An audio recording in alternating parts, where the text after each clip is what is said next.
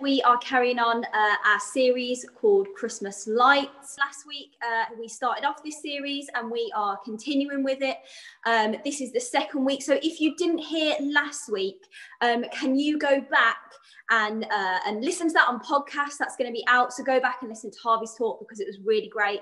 So we are going to carry on. And now you guys will have noticed we are well into December now. Well, we've just started December, which means, and I heard them say this on the radio the other day, so it must be true, the Christmas season has officially begun.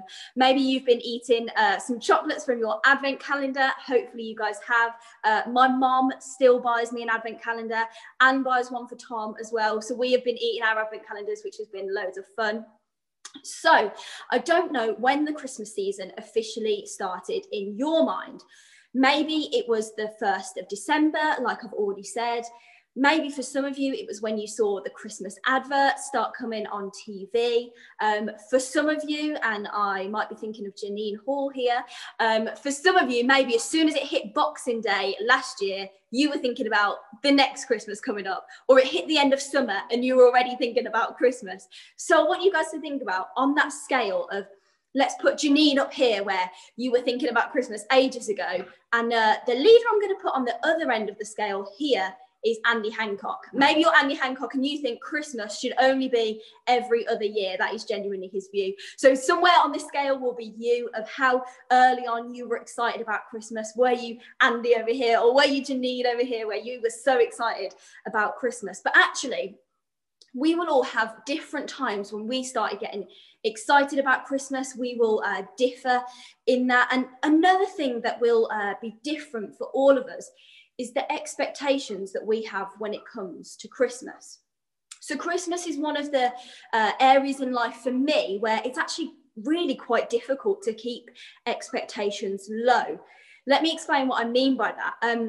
I want to have some not ridiculously high expectations for Christmas, but there's something about this season where I just can't do it.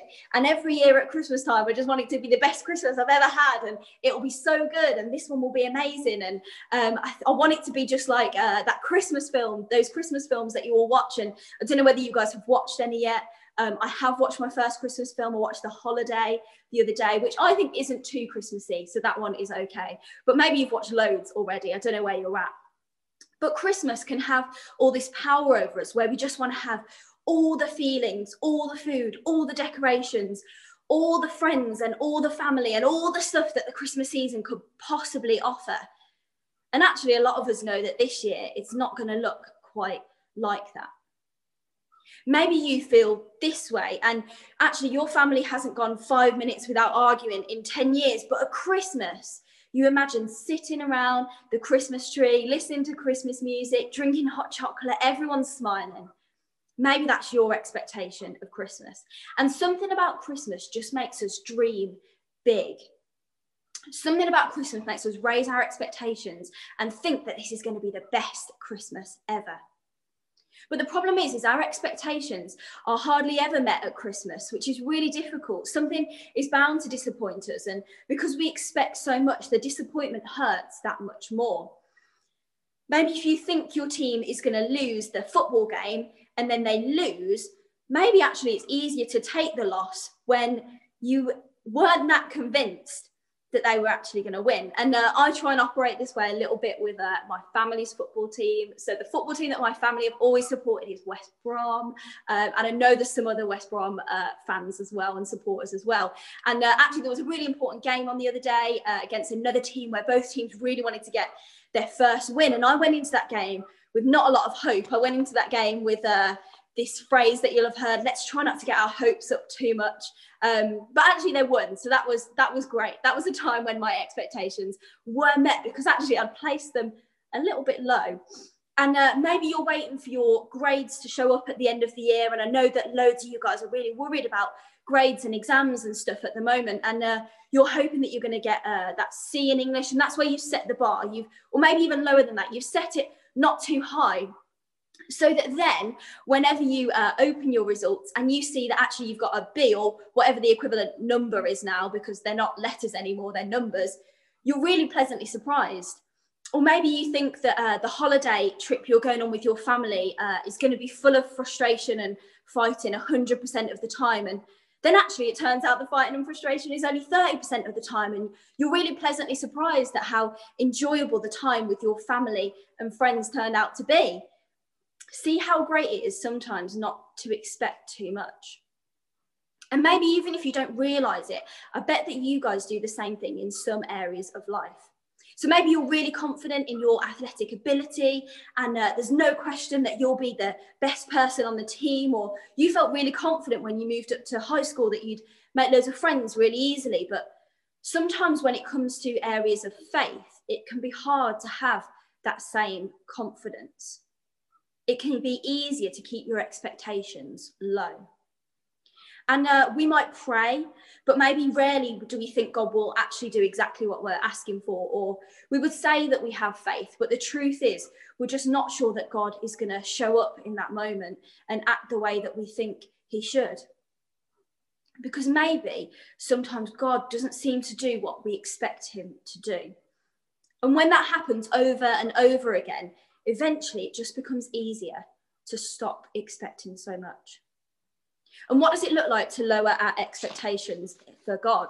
And one thing, we stop praying because we believe that God either can't or won't do anything. Maybe we lose interest in anything faith related because God seems really distant and far away. Maybe we think God's weak and then we assume that he can't do anything big or powerful. Or maybe we think God's just not interested. He doesn't know or care about anything in our lives, so why bother telling him about it or expecting him to do anything about it? And we don't always do it on purpose. We just kind of become this way. And then if God does answer our prayer, it's just a great surprise. It's just a pleasant thing that happens. But we don't set out our expectations.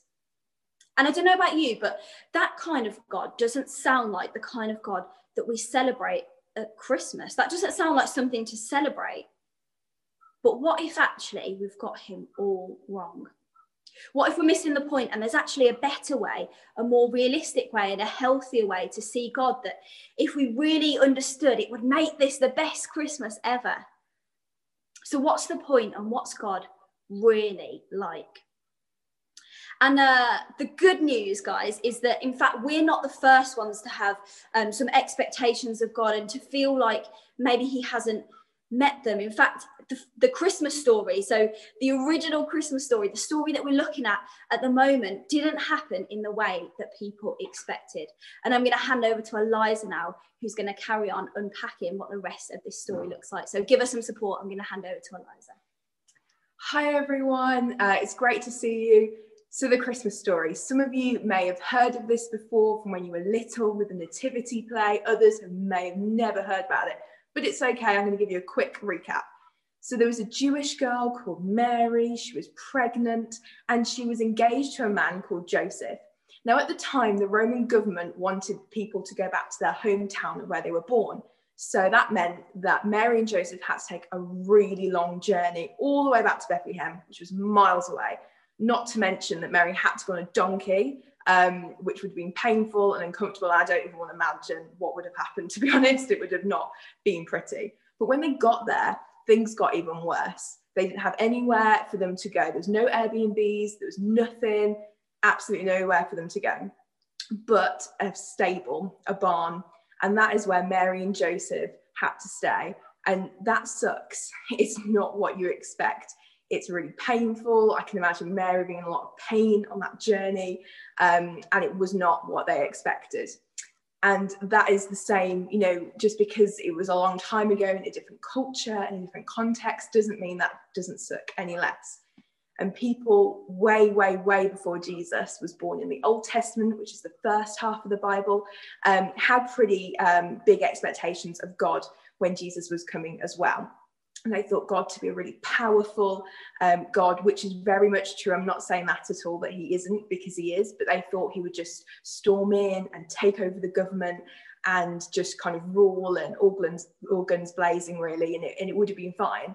Other people knew that God was a predictable and reliable God. So surely he would come from a wealthy background with influence and power, but that also didn't happen as well. But Jesus did come. He came by a stable in a barn. And you may be wondering actually where Mary and Joseph would have got their kind of worries and doubts from. And I would have been the same, to be honest. Maybe they would have thought, God is clearly distanced from us. Otherwise, why am I going on a really painful, long journey?